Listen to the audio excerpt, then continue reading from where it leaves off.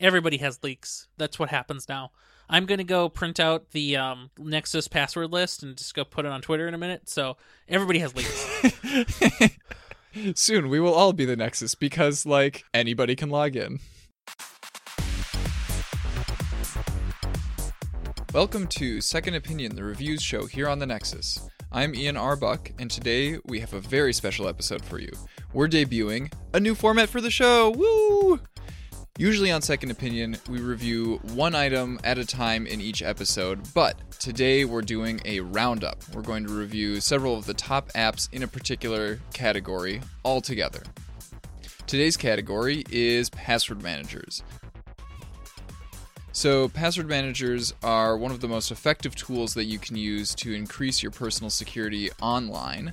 And by the way, if you want to hear about additional steps that you can take to keep yourself secure besides just using password managers, we're also releasing an episode of The Extra Dimension all about that at the same time as this episode. So go and look for that over at thenexus.tv/TED38.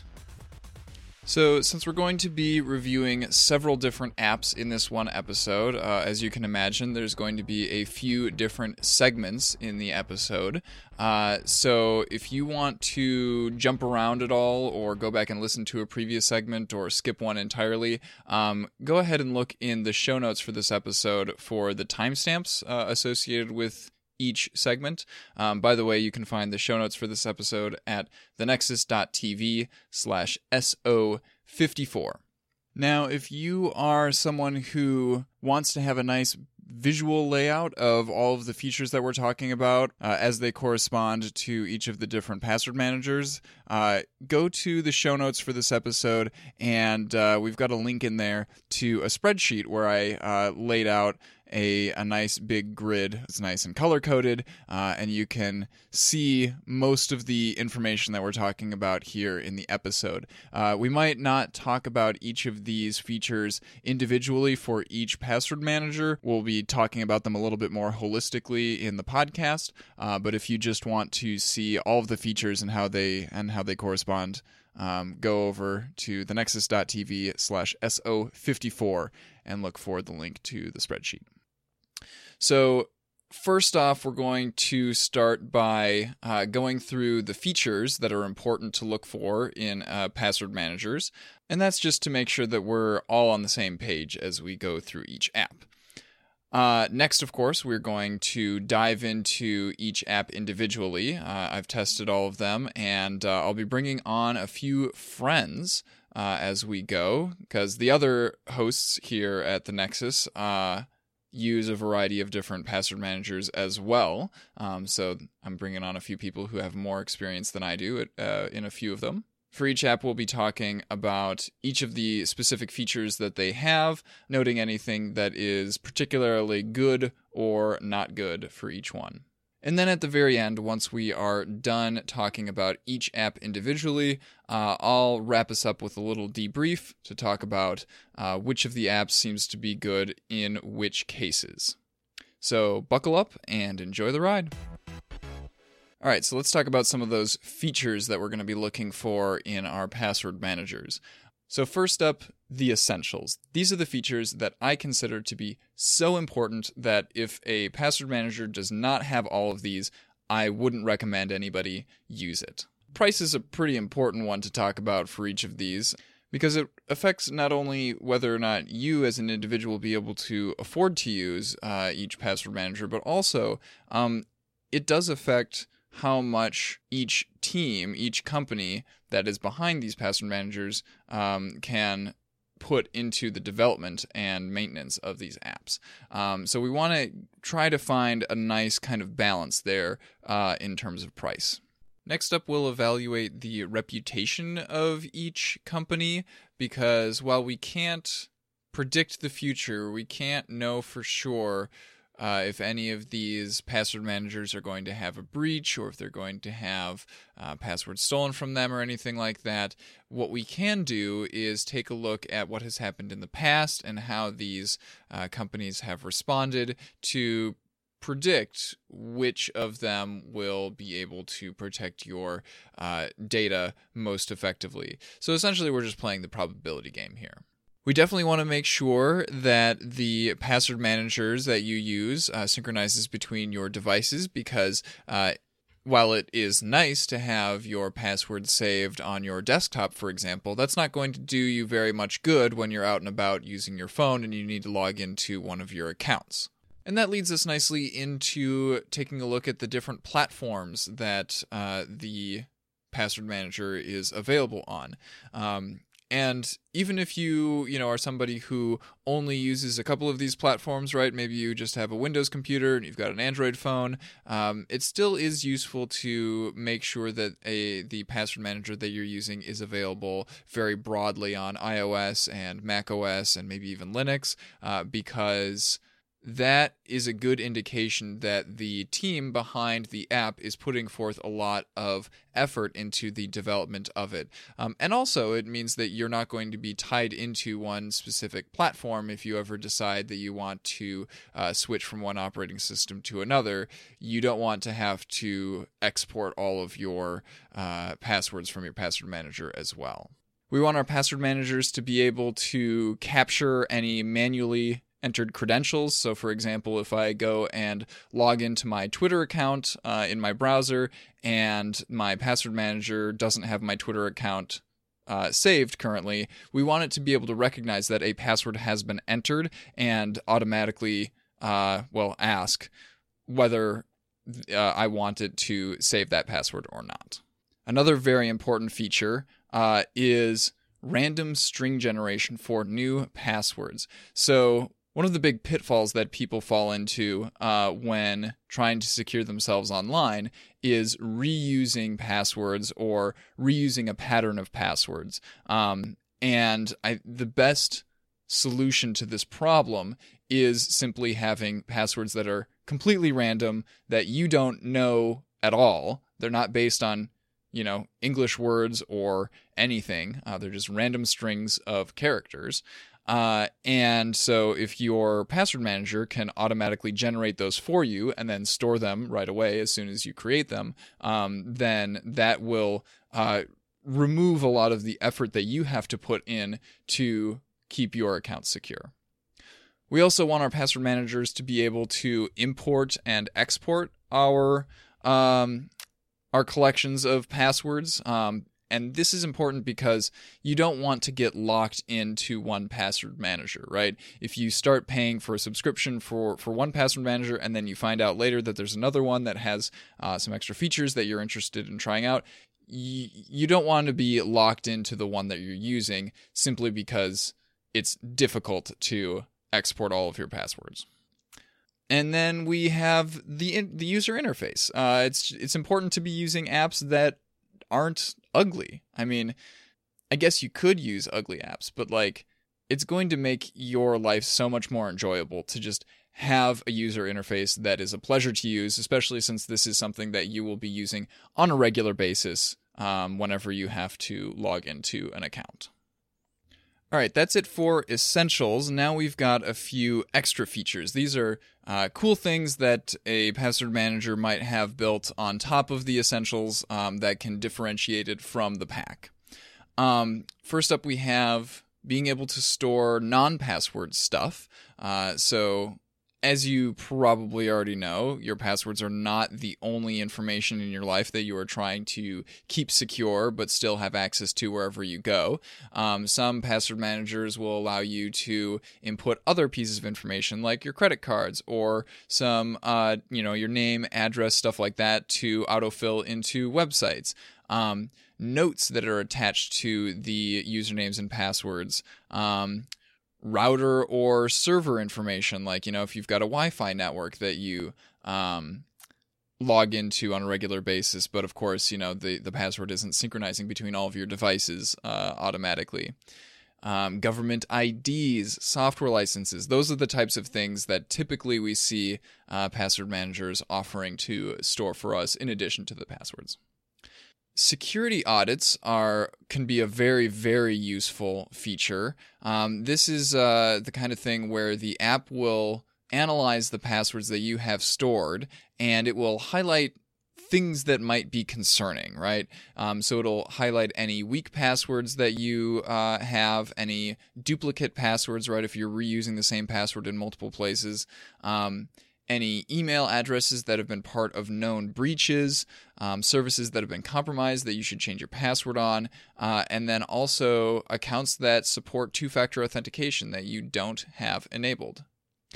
Speaking of two-factor authentication, some password managers do offer two-factor authentication generators along with the password manager themselves. What two-factor authentication is it's when you add an extra layer of security on an account where you put in your username and password, but then it goes through another step to verify that it's you by asking you for a code that is generated usually on your phone, right? So this is proving that not only do you know your username and password, but you are also the person who has control of your phone. And there's a few different ways for two-factor authentication to be implemented. I think the best way, the way that gives us the most security without taking away too much convenience, is to have an app on your phone that generates new codes every 30 seconds. And so some password managers will have that built into them. Some password managers will also allow you to share your passwords with other people. This can be a very useful feature if you are in like a family situation where several people share a single account and you don't want to have to send out the password to everybody again if you ever change it. Being able to organize your passwords, the different accounts that you have stored in a password manager, can be very useful to help you find the right one within a timely manner. Auto change password is a really nifty feature that some password managers do, where essentially you just click one button and the password manager will go through the process of changing your password for you, because it just takes away that whole manual process of going into the account settings and going to the change your password field, and then you're just generating a new random password anyway. And so because, there's nothing that you need to be doing as the end user in that whole process, you can just automate that process entirely. Alternative sync options can be very, very important for those who are really concerned about security. Most of these password managers that we're going to be hearing about synchronize your passwords, your vault, up to their servers. But if you want to have complete control over your password collection, you can synchronize it in other ways in some apps.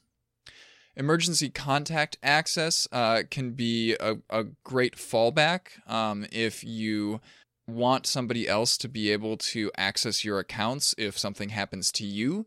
Then you can set that up in some of these password managers.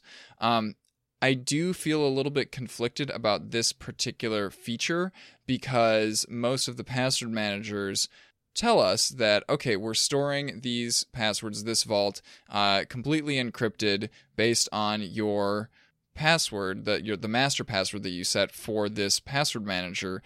And so the password, like the company that runs the password manager, cannot access any of your passwords.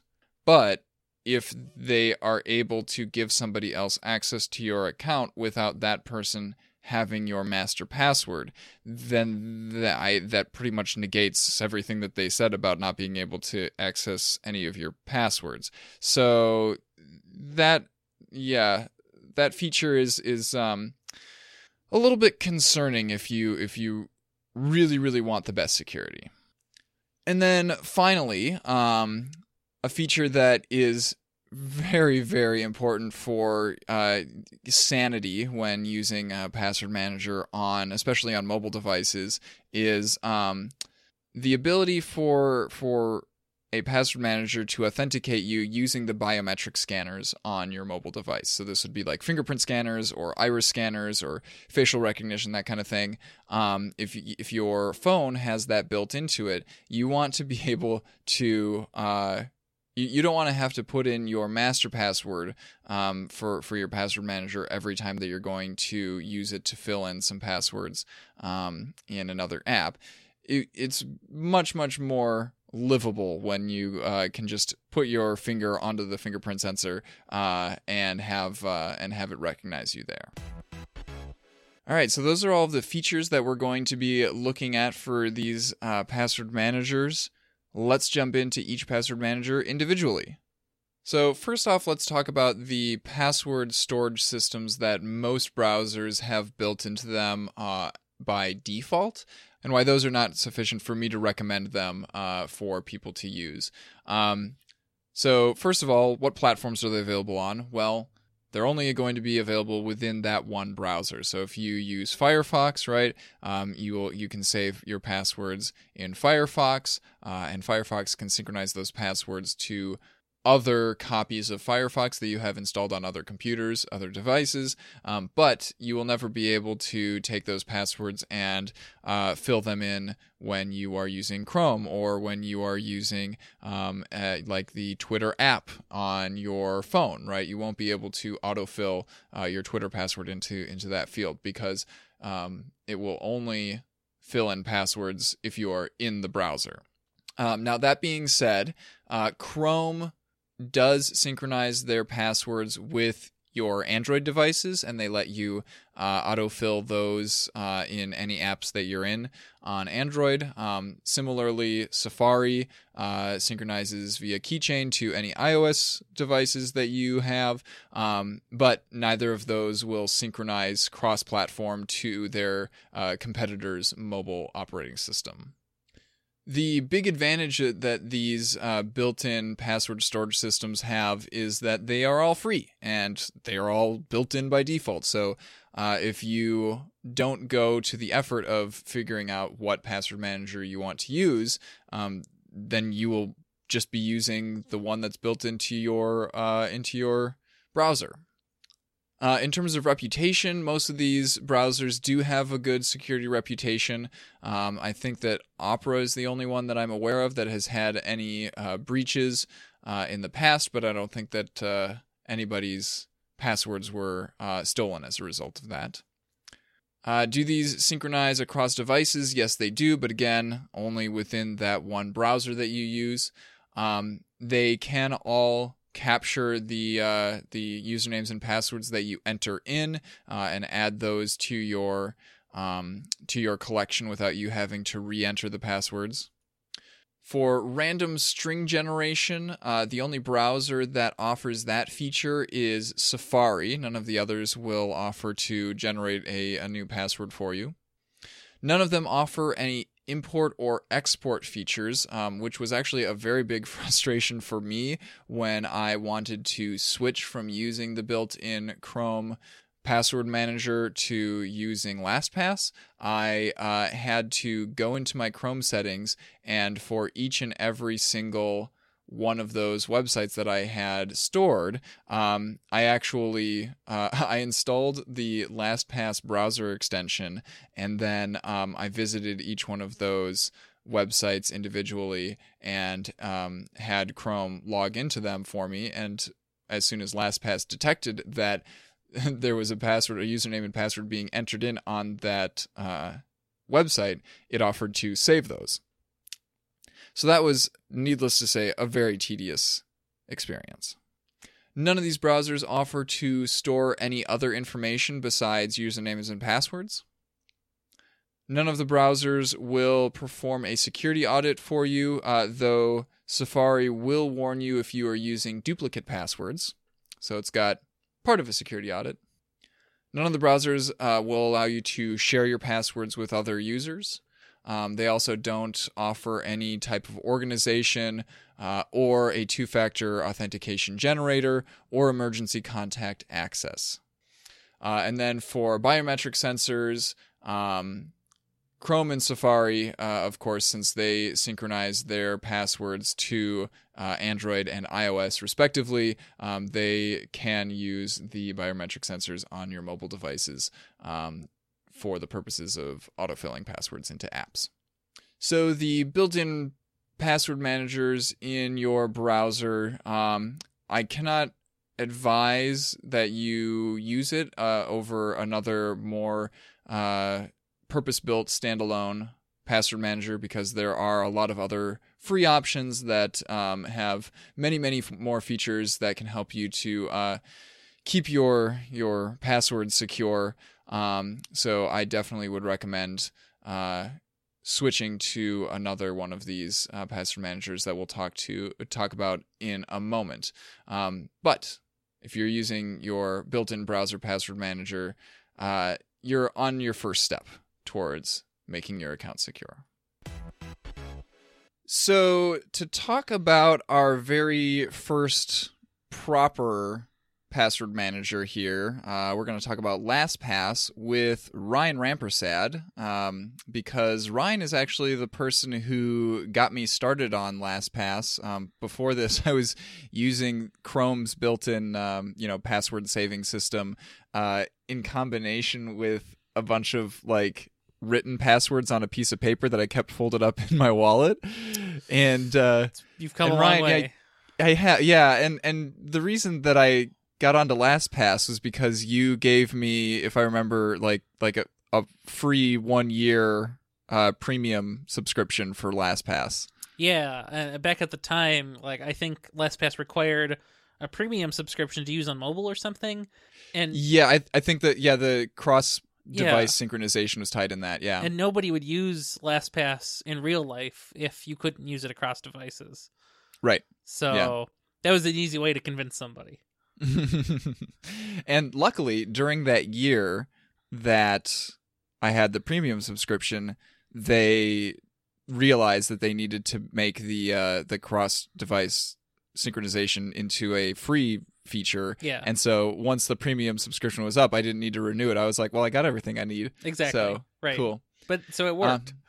It totally did. That's good.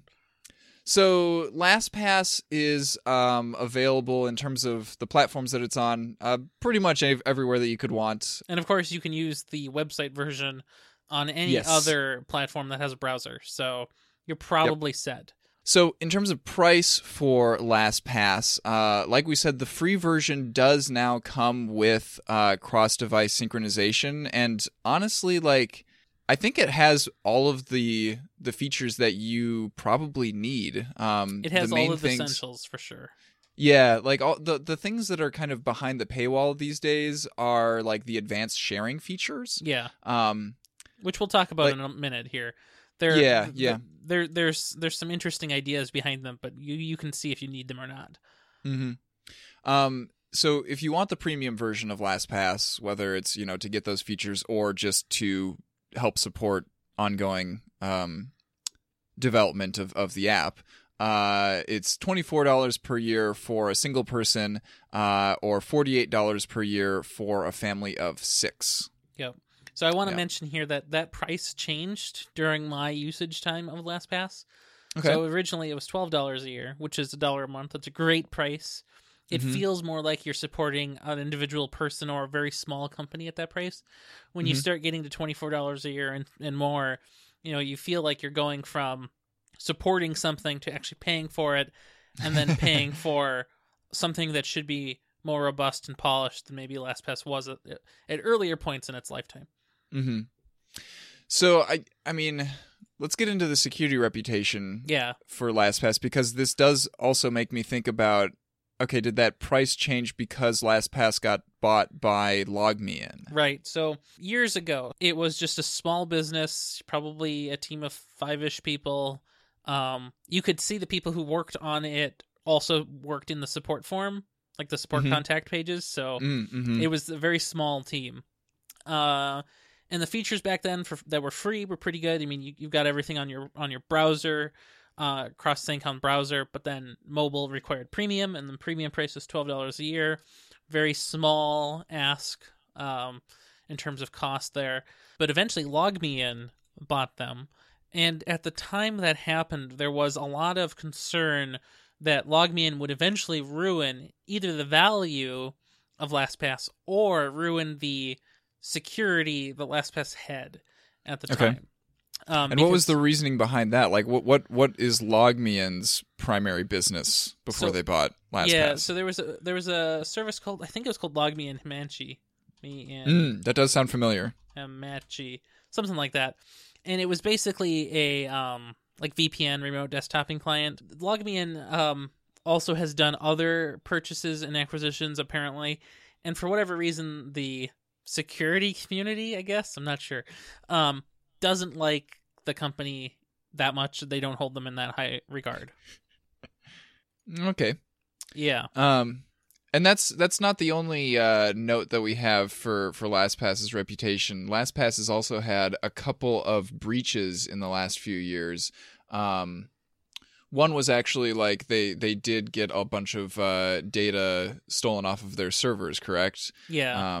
The hashed versions of a bunch of users' passwords vaults, but of course, since they were hashed, like the attackers, to the best of our knowledge, did not actually get they didn't get access to anybody's passwords. I think in general, LastPass has been pretty good with their disclosures.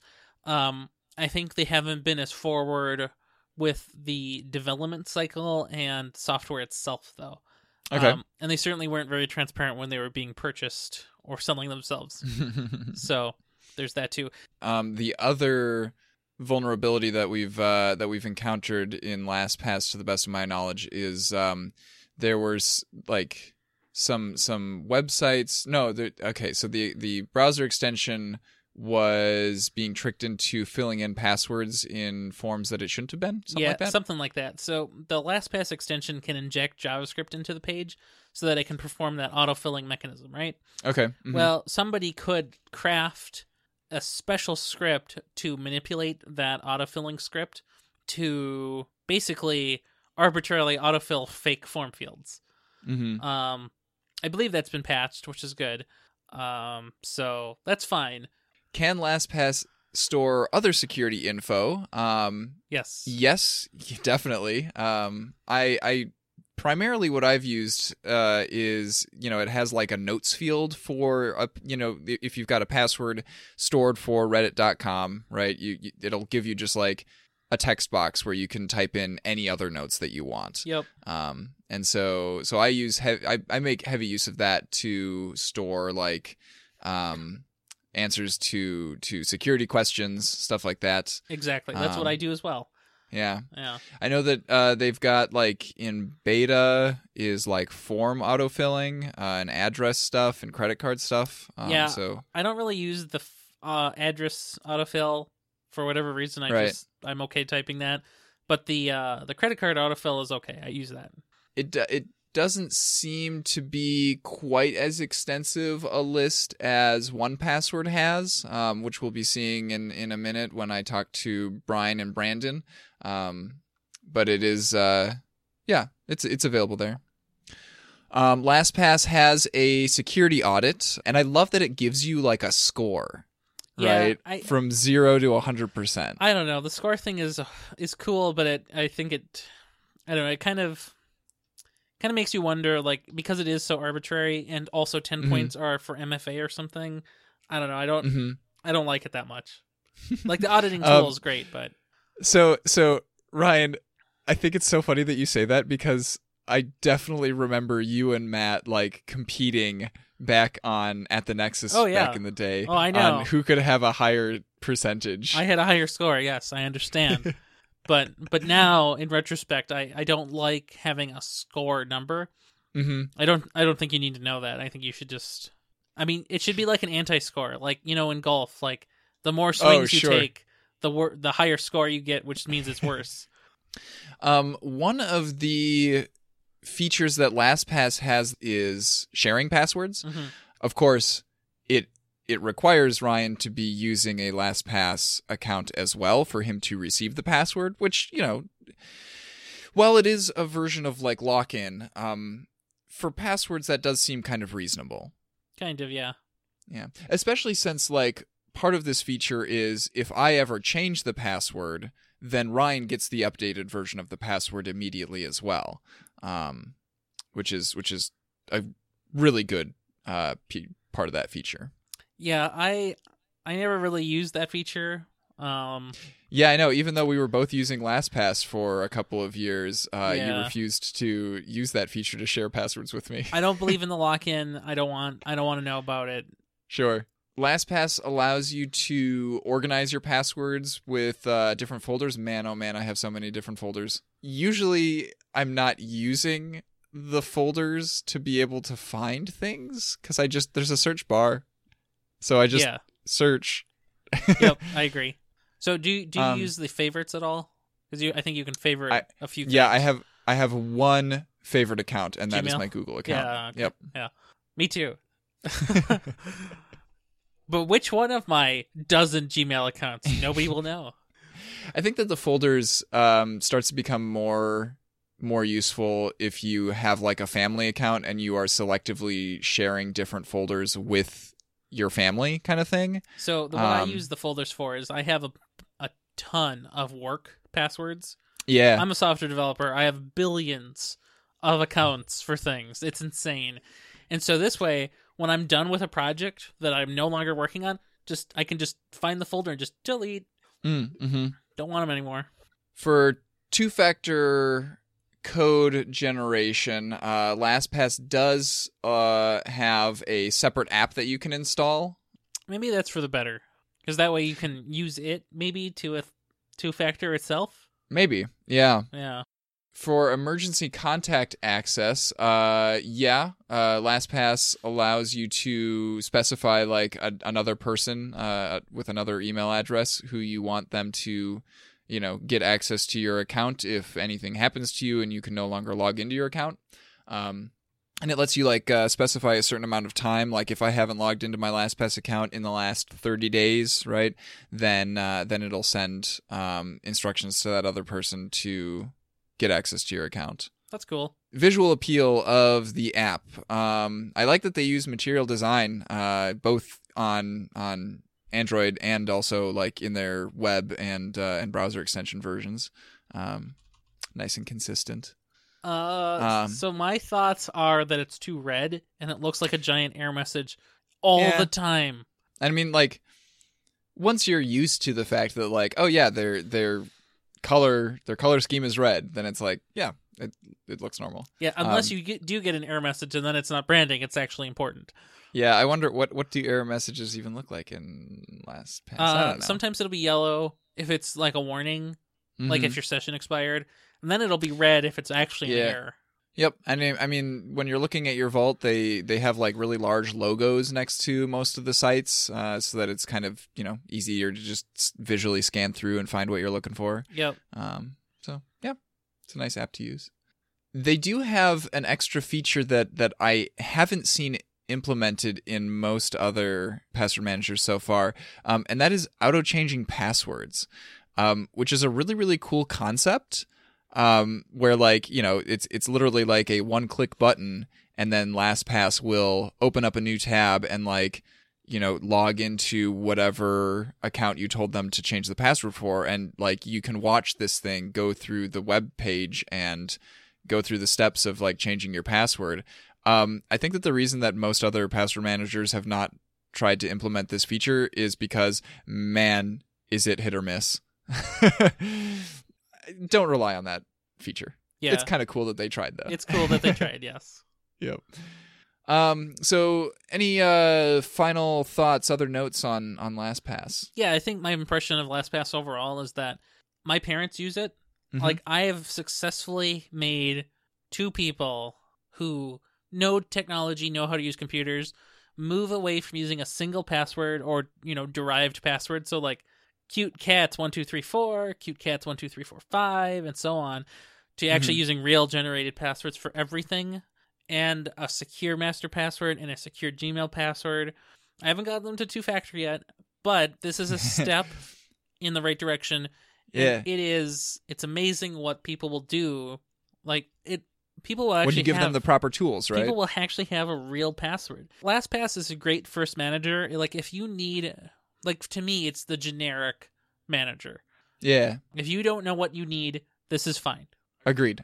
Unless in my research here I find another one that has a good free tier, I think this is the one that I will probably recommend for, the vast majority of people who do not want to pay, an annual subscription. Yep.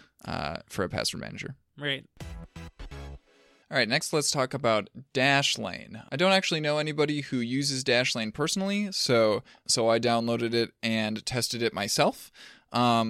Let's talk about the platforms that it's available on. It has browser extensions for all of the major browsers that you could possibly want: Chrome, Firefox, Safari, Edge, Opera. It also has desktop clients for Windows and Mac, as well as mobile apps on Android and iOS.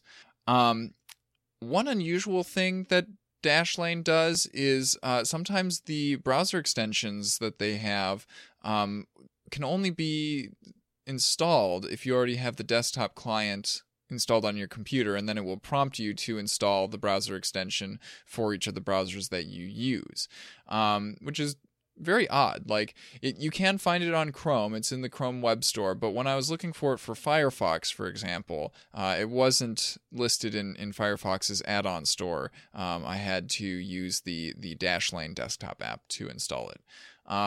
And this will work for the most part for you, unless you are using a computer that you don't have the admin password for, right? So when I go to school, I don't think I would be able to use Dashlane very effectively, because I wouldn't be able to install the browser extensions on my work computer. For price, Dashlane does have a free version, but it limits you to 50 passwords, and you can't synchronize those passwords to any other devices. It's just locally to your one device, which means that really, the free tier is not going to satisfy all of the essential features that we listed earlier in this episode. So you're going to want to do the premium version for Dashlane, which costs $60 a year. And then they also have a premium plus version, which is $120 per year. And that's a lot pricier. That's way higher than any of the other competitors that we've looked at so far. So I'll talk a little bit about later about what features you get for each of those tiers. Dashlane does have a very good security reputation. I have found absolutely nothing online about past breaches or about any concerns that anybody has about the protocols that they use for storing or authenticating their services. Dashlane can capture the credentials for accounts that you input in your browser. I did find it to be a little bit inconsistent. It wasn't always able to automatically detect the usernames and passwords that I was putting in.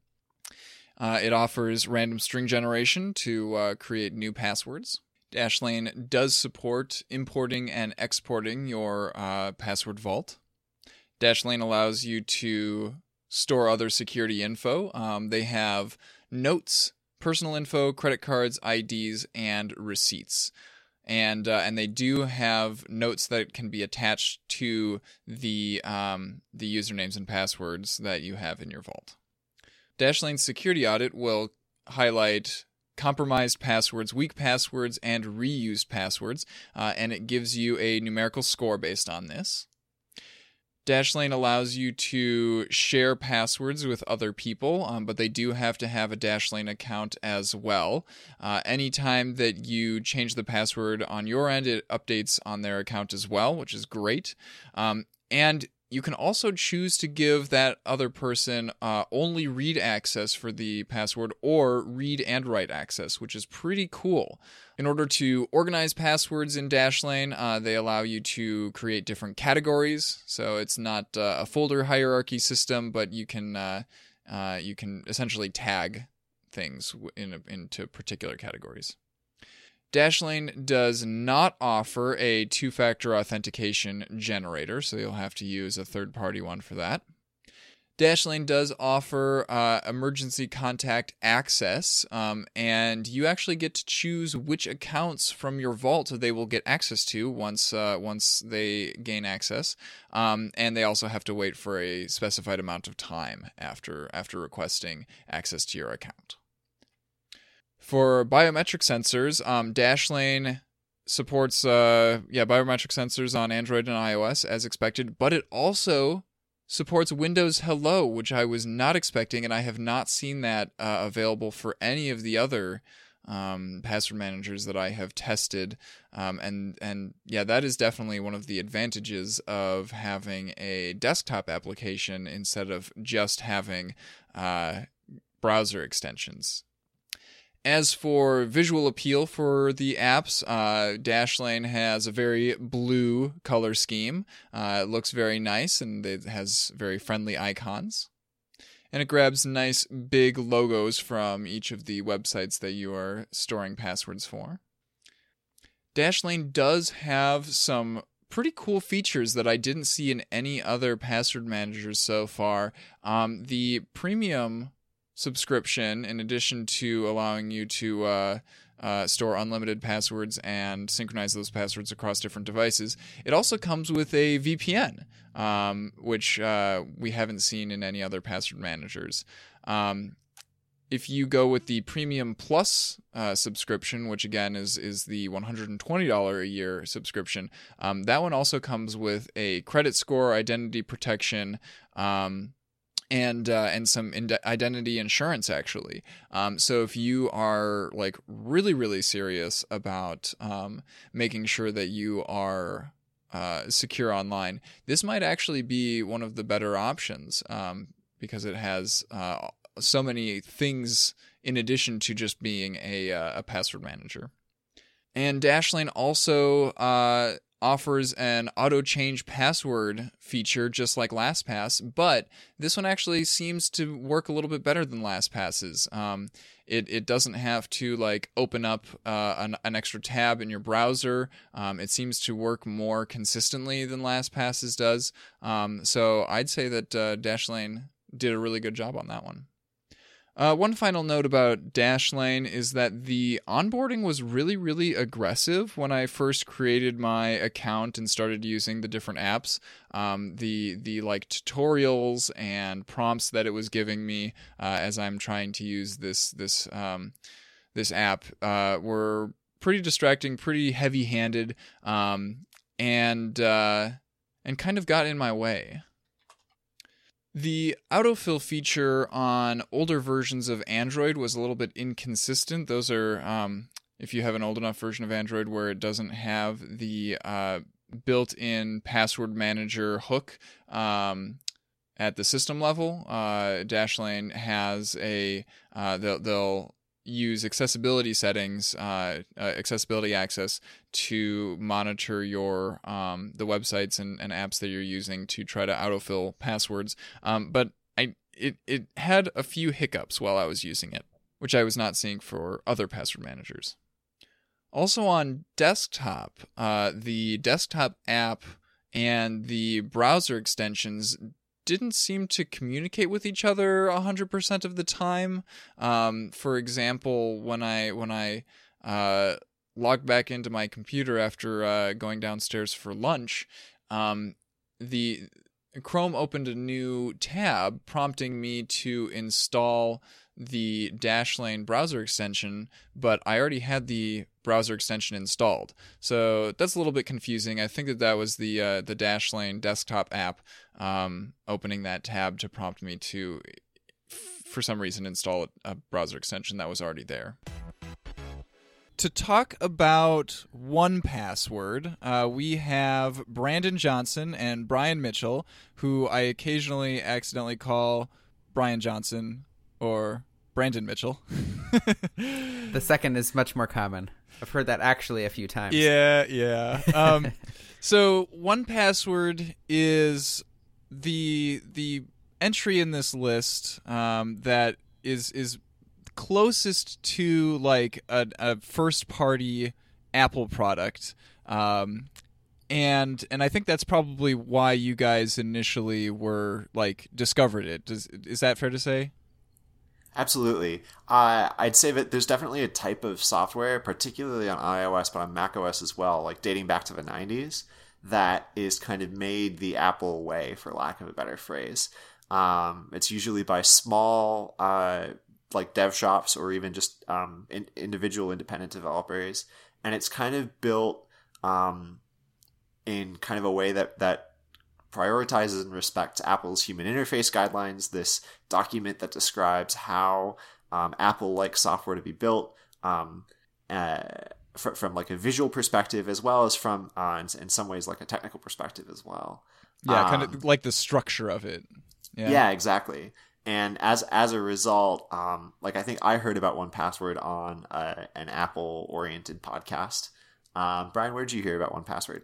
I honestly couldn't tell you. I've had it since 2014, and I know I'd heard about it for a year or two since before that. Probably just through Twitter. I didn't listen to podcasts at the time, so yeah, Twitter and just reviews and security people and yeah. So the biggest difference I would say between like 1Password and an Apple built password manager solution is that 1Password is like much more broad in terms of their support of different platforms, right? It's available on all of the major browsers as extensions. It's available on Windows as well as Mac, iOS, Android as native apps. So it's Linux as well. Yeah, and command line, incidentally.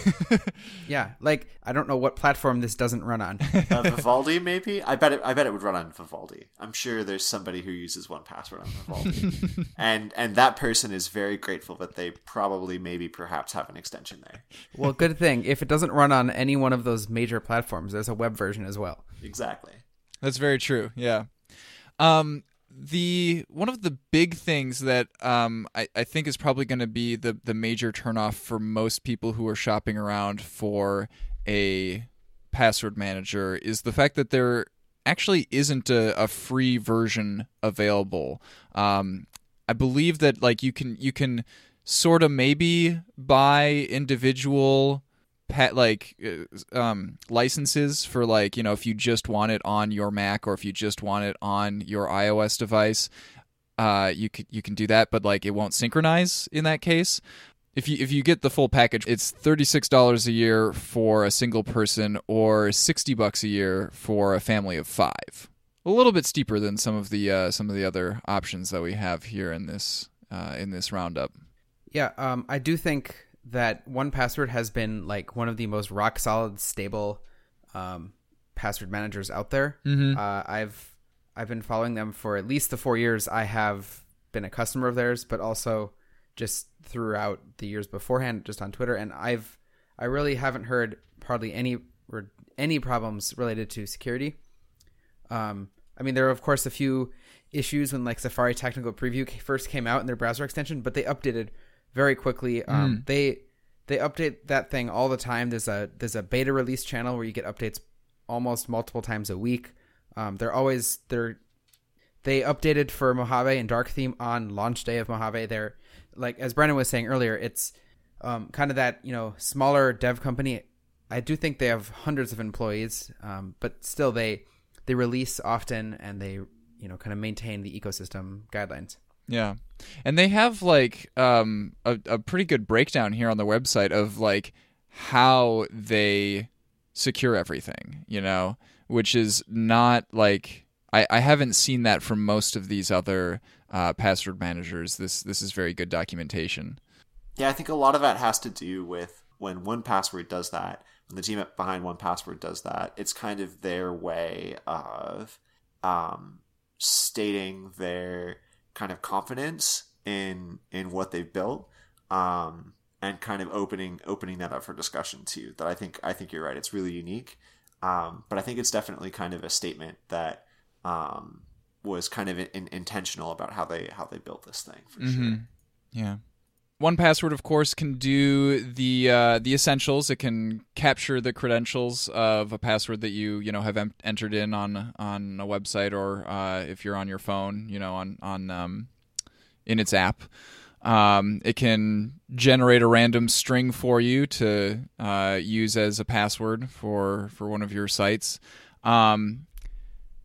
Importing and exporting is a little bit weird. They have an import option, but I didn't see an export option, at least not on that same page.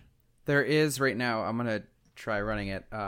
So you can export as a 1Password interchange format, which is .1pif, or a CSV, or a tab delimited text, which is just text file. Okay, TXT. Yeah. CSV is the one that most would use. You can literally say which fields to export. Do you want to do the title, the type, the URL, the password, username, notes? So they give you a lot of options for things to include in the export. They also give you a lot of options for other things that you might want to store on 1Password besides just passwords. You can store. What do you got, Brian, for us? Here, I can go down the list. Yeah. Logins, secure notes, credit cards, identities, passwords, documents, bank accounts, driver's license, memberships, passports, servers, social security numbers, software licenses, and wireless routers. Nice. So that's pretty much everything that you could need. I think I have one of every type. Those are the different categories. Nice. And so yeah, I like when I bought 1Password, I didn't even realize they had software licenses, but I could finally clear out that folder in my email inbox, or another email folder that was just every email license, right? And I moved it into 1Password, and it's super easy. Like the other thing that I kind of didn't realize that I'd use about 1Password, but I use it pretty frequently, is actually like the kind of like transposition of like paper identifiers, things like my driver's license and my passport, or like bank account information, routing numbers and account numbers and stuff like that. It's so handy to have those in a system where you can read them frequently. Like there are all sorts of situations that I never thought of where I'd need like my driver's license number, right? Like some places use that as like a way to verify your identity or something like that, and having that is like just in a copy paste situation is really great. Like if you have to open a bank account, for example, like I did recently for my business, you need to have your driver's license for that. It's awesome to have something that's kind of a repository for that, and I think 1Password made some really smart decisions about what types to support. Security audit is a really nice feature to have. I believe it's called Watchtower in 1Password. Yeah. And the things that they emphasize in 1Password for this is they'll tell you the strength of your various passwords. They'll tell you if you reused any passwords anywhere. This is a really cool one. They will highlight any passwords where two-factor authentication is available, but you do not currently have it activated. And of course, they only know that if you use 1Password as your two-factor authentication generator. But you can do that. What do you know? It has great. I'll just go in a little more about the two-factor on 1Password. I didn't use it for a while. I used like Authy or Duo for a little bit because I didn't realize that 1Password could do it. But it's a field. You can create a new custom field in an entry and do one-time password, and then it comes up with a little box to scan a QR code, or you can paste in the two-factor generation link. But when you're using it on the iOS 12 password manager extension, you can select the 1Password, and then you type it. It does Face ID or Touch ID to enter the password, and then the next screen, and you just hit paste. Nice. It automatically pastes and copies it to your clipboard. I would like to note that it did take me a minute to find how to get a two-factor authentication QR code scanned into 1Password, because it's not like one section of the app that holds all of your two-factor authentication codes that are being generated. You have to go into that specific account and then add a new field and then specify that it's a two-factor authentication. It's a little bit complicated. And I think I was a little confused about that when I first started doing two-factor in 1Password, but I think that's because I had separate apps that only did two-factor. Yeah, and same. only had a few entries in those apps. And so, thinking back on it, I don't want a separate area in 1Password just for two-factor, because then I'd be scrolling through finding the password, copying it, going back, going to a new area, scrolling through finding the two-factor there and copying it. I can keep going down. Vulnerable or Watchtower. Oh, yeah. Vulnerable passwords are, I think, a new feature in 1Password 7, and that uses the database from haveibeenpwned.com. Reused passwords, that's pretty obvious. Weak passwords, let's see, unsecured website. So that's if the URL for a website is HTTP and not HTTPS. It will warn you about that. I think there's also a section for passwords that haven't been changed in a while. Also looking on this side menu in the Mac app, since that's where I am right now, you can kind of categorize things by using a tag. So for example, if you tag something with the note Apple Watch, it's a magic tag, so then things get sent to your Apple Watch. And so that was really handy for getting one-time passwords, so two-factor passwords. When I'm signing in on a new computer or something, I can just pull it up on my watch and get the two-factor code. Now with iOS 12 and the Password Manager API, I don't really use that feature much anymore, but it's nice to know that I can. So wait, so will it only send something to the Apple Watch if you have given it the Apple Watch tag? Yep. Huh. Interesting. You can also create a multiple vaults. So I have one that's called personal and one that's called work. So I put anything related to my work stuff in my work account there. And so that's, like my work Apple ID, and then my personal Apple ID is my personal account. And I think this really comes into play when you're using teams and families. So you can have a vault for each person, and you can probably grant or remove access per vault to different people.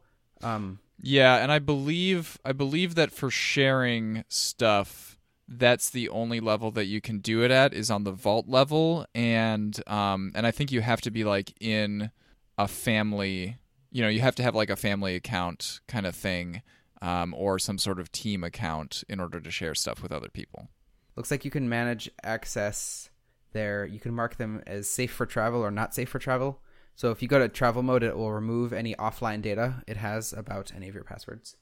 1Password does not have like an emergency contact feature implemented, which I think more speaks to like their security philosophy than like an unwillingness to implement that type of feature. Because as soon as you create your account, they do have you download a what do they call it? A security package or something like that. You make a security kit or emergency kit for 1Password. There's that Apple influence. Everything's a kit. A Podkit. Go listen to Podkit. Yeah.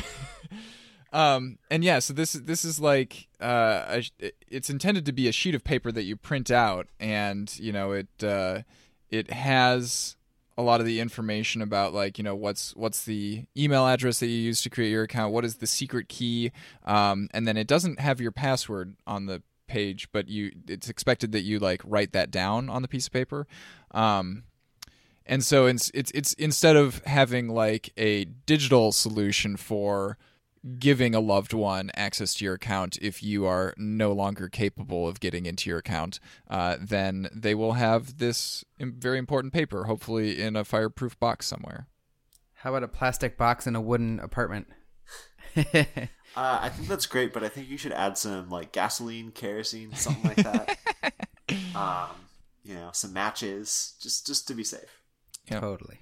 In terms of visual appeal of the app itself, I really like the nice friendly icons that they use for everything. Yeah, I think their design is quite nice. It's not 100% Apple-like. I do think they've veered off it a little bit, but it's definitely in the same realm. They support the dark theme and the light theme in macOS Mojave, for example, and each app does use some system elements in each of their corresponding platforms. They're nice, friendly icons, as you said. For websites and things, they pulled on the favicons or any higher resolution favicon that is available. So you get nice glyphs next to each website. I don't know what other apps use. I've never used another password managers, but it's quite nice and appealing. All right, so next up we have Keeper.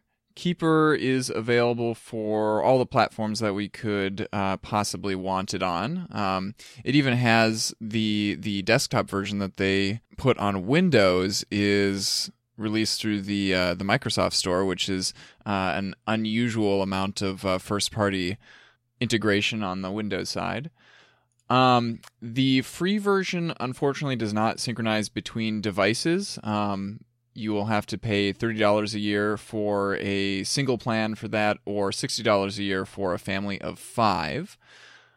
As for its security reputation, Keeper is actually in a similar boat to LastPass. They got in trouble a couple of years ago for a vulnerability in their browser extensions, where the browser extension could be tricked into autofilling passwords into a malicious password field.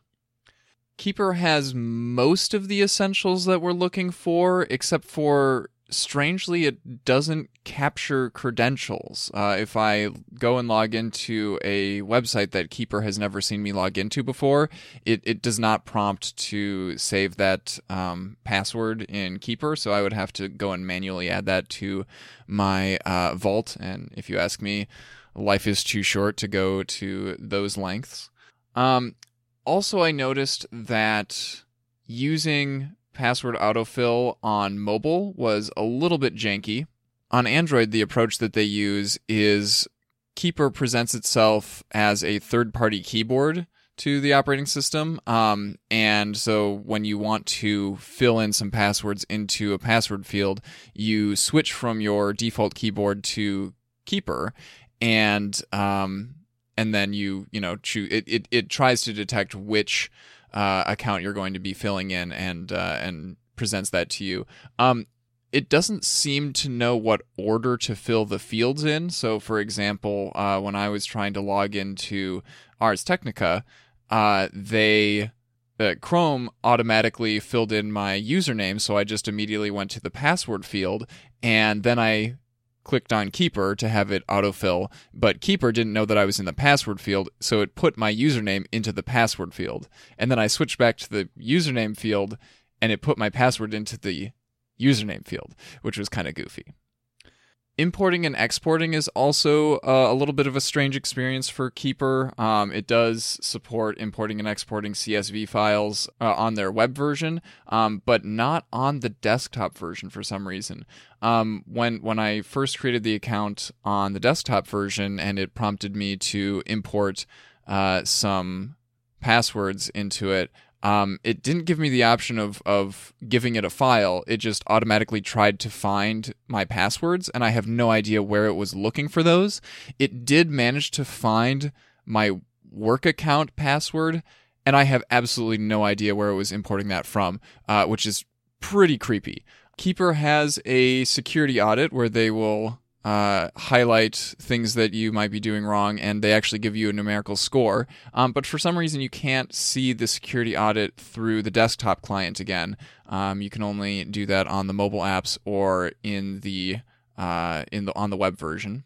Keeper lets you share passwords with somebody else. Of course, that other person does have to have a Keeper account as well. And you can choose to give that person only read access or read and write access. So it's a pretty robust version of this. It's a pretty robust implementation of this feature. Keeper does not have a two-factor authentication generator built into it, nor does it allow you to create or designate an emergency contact who can access your account if you are compromised.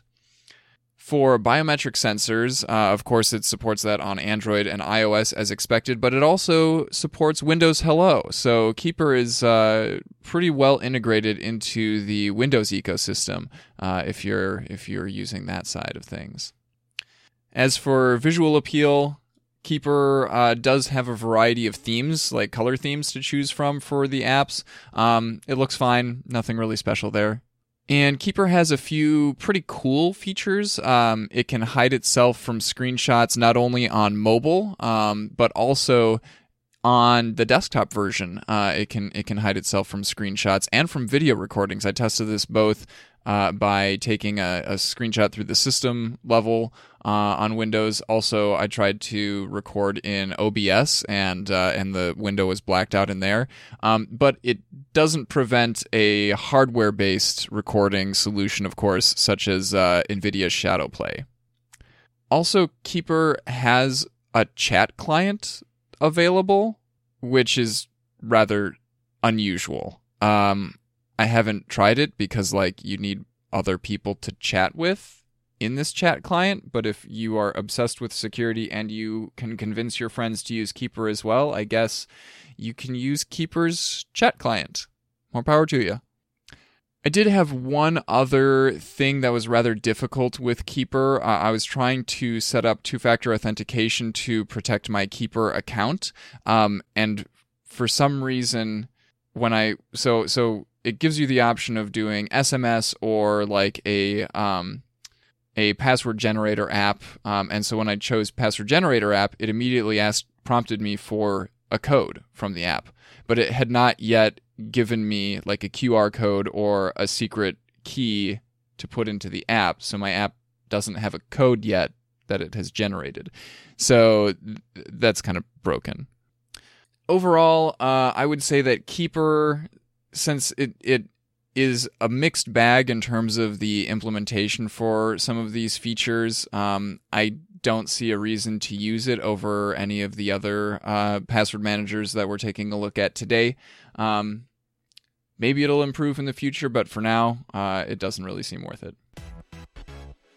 Now, Ryan, do we want to talk about the password manager that you have moved to after leaving LastPass? We should talk about that, Ian. Do you know what it's called? I believe it's called Bitwarden, That's and right. I was going to go and install it on all of my devices and test it out and everything before we recorded this review, but I did not have time, so lucky me, you are here and you have used it. I have used it, and in fact, I'm going to open it right now on my phone because I want to see what it looks like. So I switched to Bitwarden maybe a year ago now. I'm not exactly sure. It was probably a few months after the acquisition of LastPass from LogMeIn. Mm-hmm. And basically, every month or so, LastPass will be on, or some discussion on Hacker News will be about password managers. And so it might either be LastPass or Dashlanes or 1Password. Something somebody did in the news will cause password managers to come up on Hacker News. Sure. And so people will always ask, so if I shouldn't be using LastPass, what's better? And of course, that's a legit question to ask because, somebody must know. And so what comes up a lot is Bitwarden. And that's the question that we're trying to answer here as well. Right, and so what will come up often is Bitwarden. But what's cool about Bitwarden is that it's blue instead of red. No, that's not the answer. So a lot of the stuff that we talked about for LastPass still apply. So let's go through some of that list and see what differs. Definitely. The biggest difference initially is that it's open source, and not just a little bit open source, entirely open source. The server-side implementation that does all the encryption, does all the password management, does all the database management, that stores the encrypted blobs of data, all of that's open source. I like that. It runs in .NET Core. It runs on a simple MySQL database or something. There are alternative implementations because it is open source. It conforms to a spec. So there's a Rust implementation. There probably are others that I don't know about. The client apps are open source. So the Android app is open source. The iOS app is open source. The extensions are open source. All of the source code is in plain sight on a GitHub repo. You can make pull requests. You can audit the code anytime you want to. It's cool and it's great. That's the biggest and even if you difference. Are not somebody who is going to be able to go and audit the code yourself, this still gives you the advantage of the community being able to audit the code anytime they want, and so things will get flagged. Right. And so I think it's really interesting that it's open source. Recently, Bitwarden went through an actual third-party code audit, and they found one minor flaw that was fixed, and the rest of the code is very safe and sound. So they will periodically go through those third-party code audits, it's really nice that you can actually just see source code for something. Now, this doesn't matter for a regular consumer, so again, I wouldn't say LastPass is worse because it's not open source, but for a different crowd, for a different audience, this is a great feature. Yeah, for sure. Another interesting feature about this specific difference is that the server that you put all your data on, well, what if somebody operates a server and suddenly they sell themselves, like LastPass? Well, with Bitwarden, what the difference is, you can actually host your own server, your own virtual private server, or whatever, and you can put this open source software on your own server and run it, and you can have all your clients point to your own hardware, your own domain, and so on. And it'll all still work, but it'll be on your hardware on your own terms. If you want to whitelist your own IP address, or if you want to add customizations, it's all on you to do so. It's really cool. Like, there's so much more flexibility here for some serious paranoia.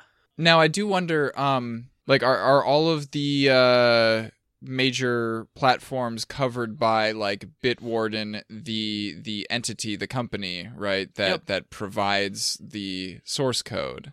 Yep, that's right.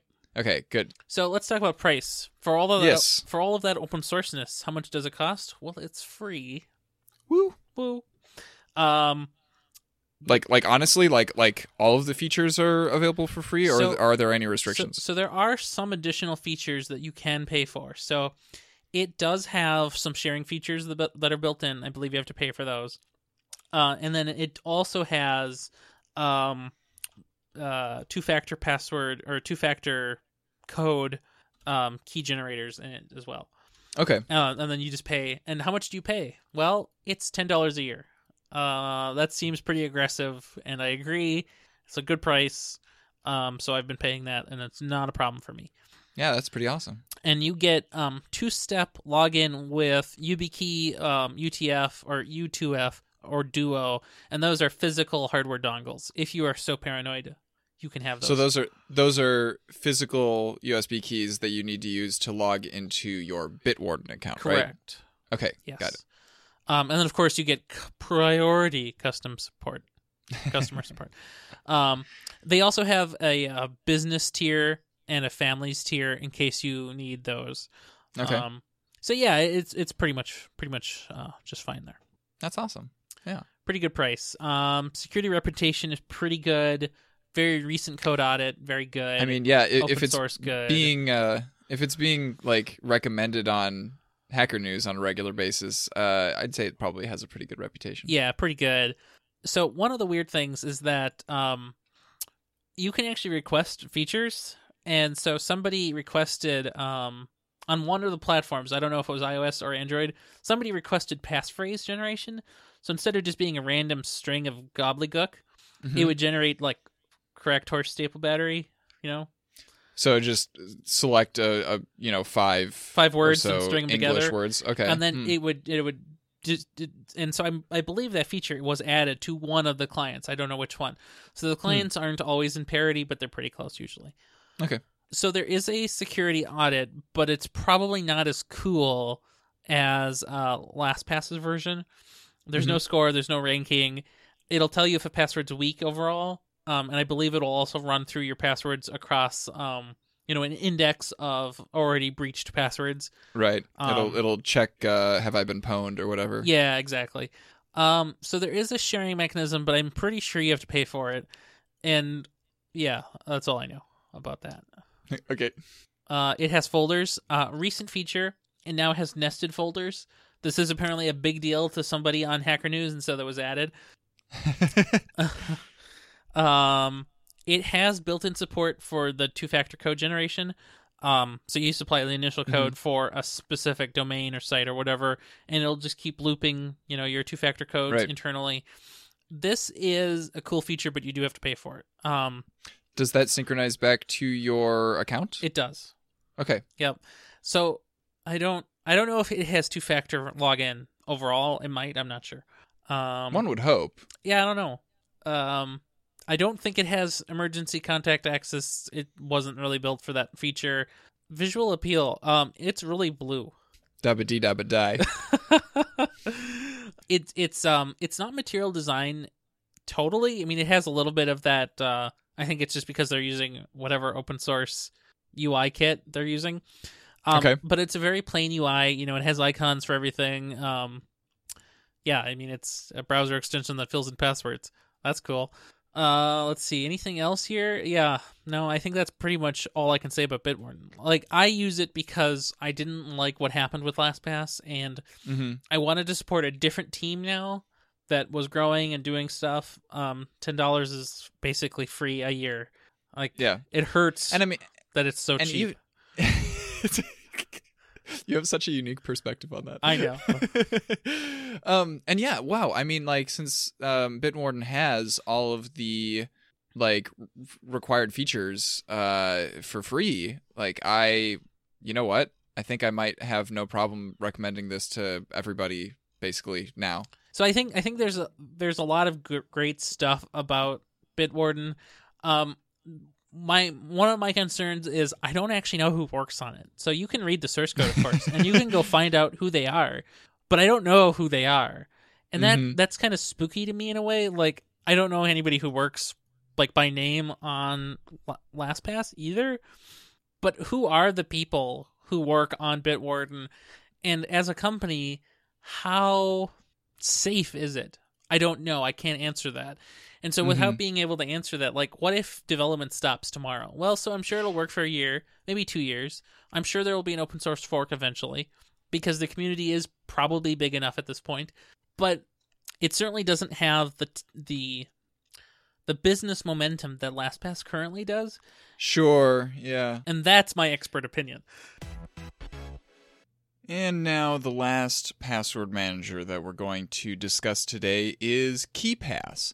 KeePass is probably the most unique option in this list. It is a completely open source project, completely free, though it doesn't take the same approach as most of the others. The only official builds of this software are for Windows, Mac, and Linux. And actually, the Mac and Linux versions are literally just running an emulated version of the Windows client, which is the only one that was, built by the first-party creator.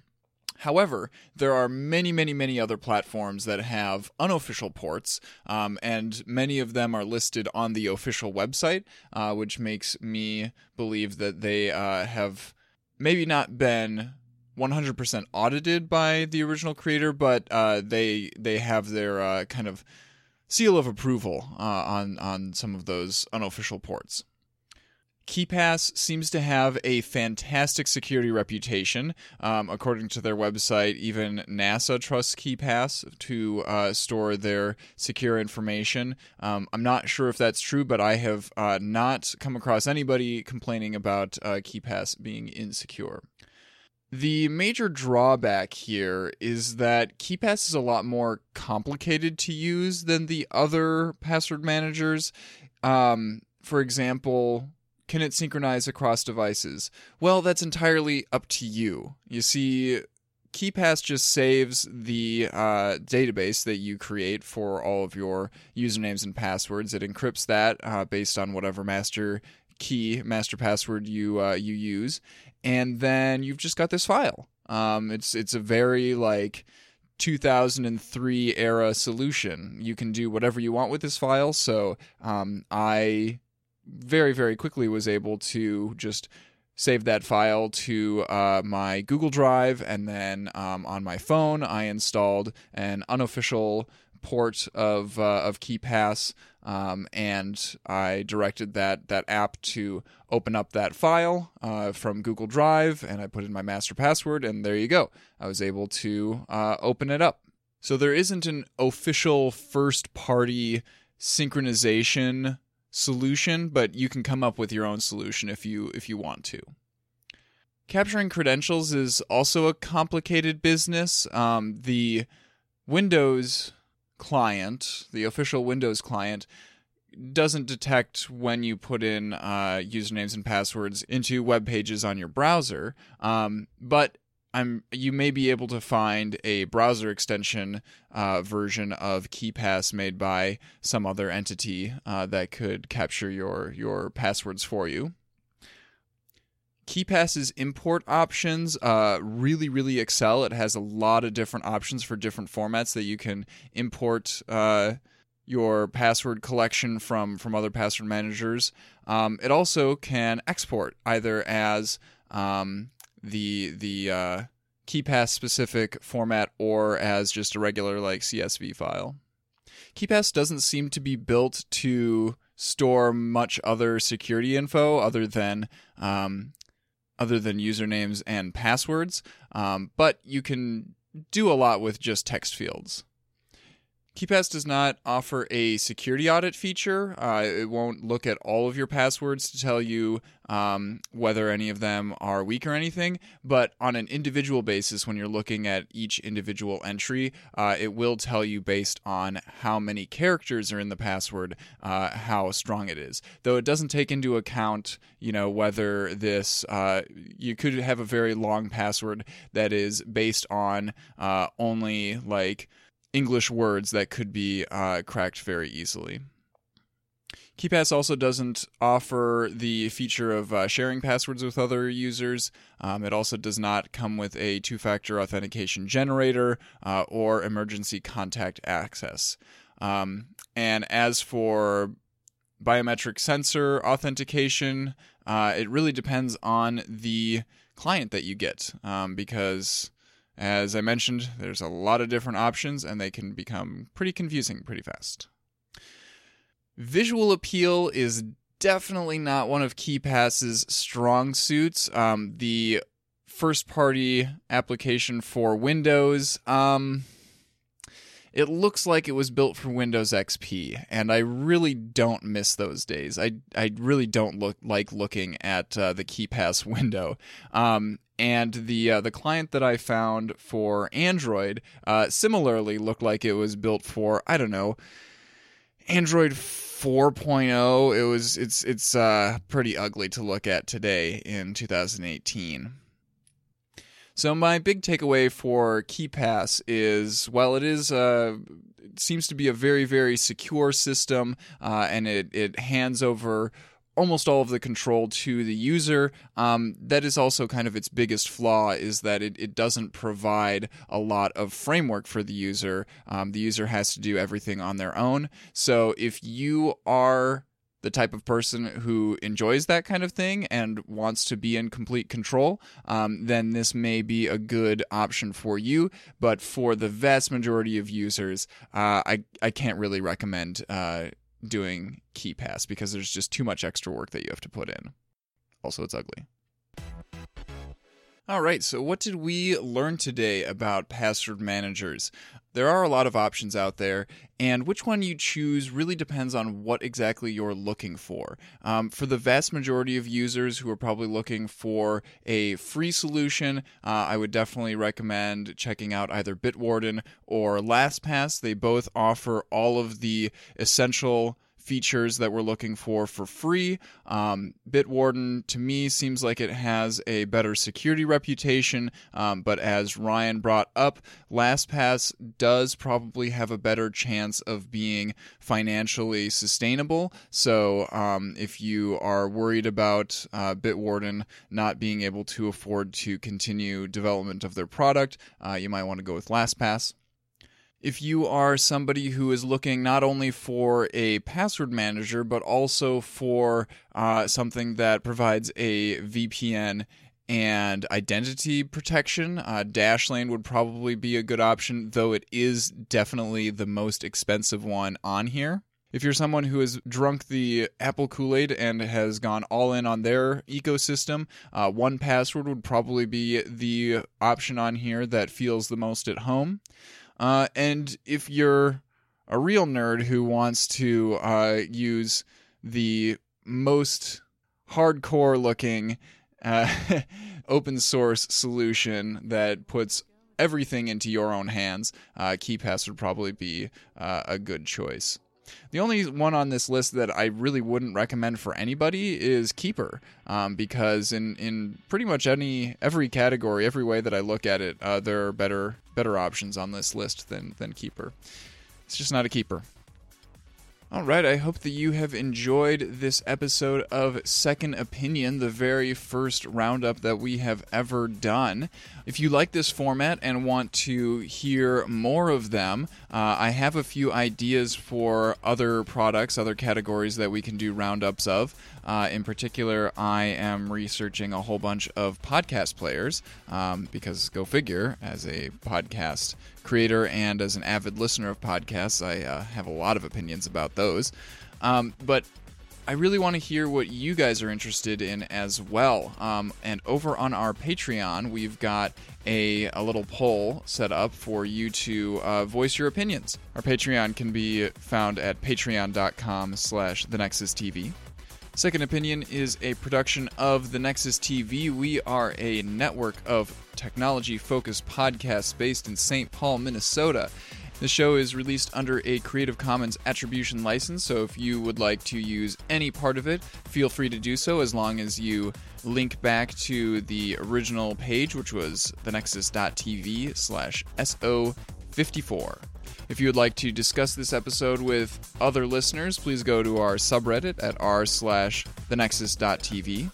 Until next time, have a good one.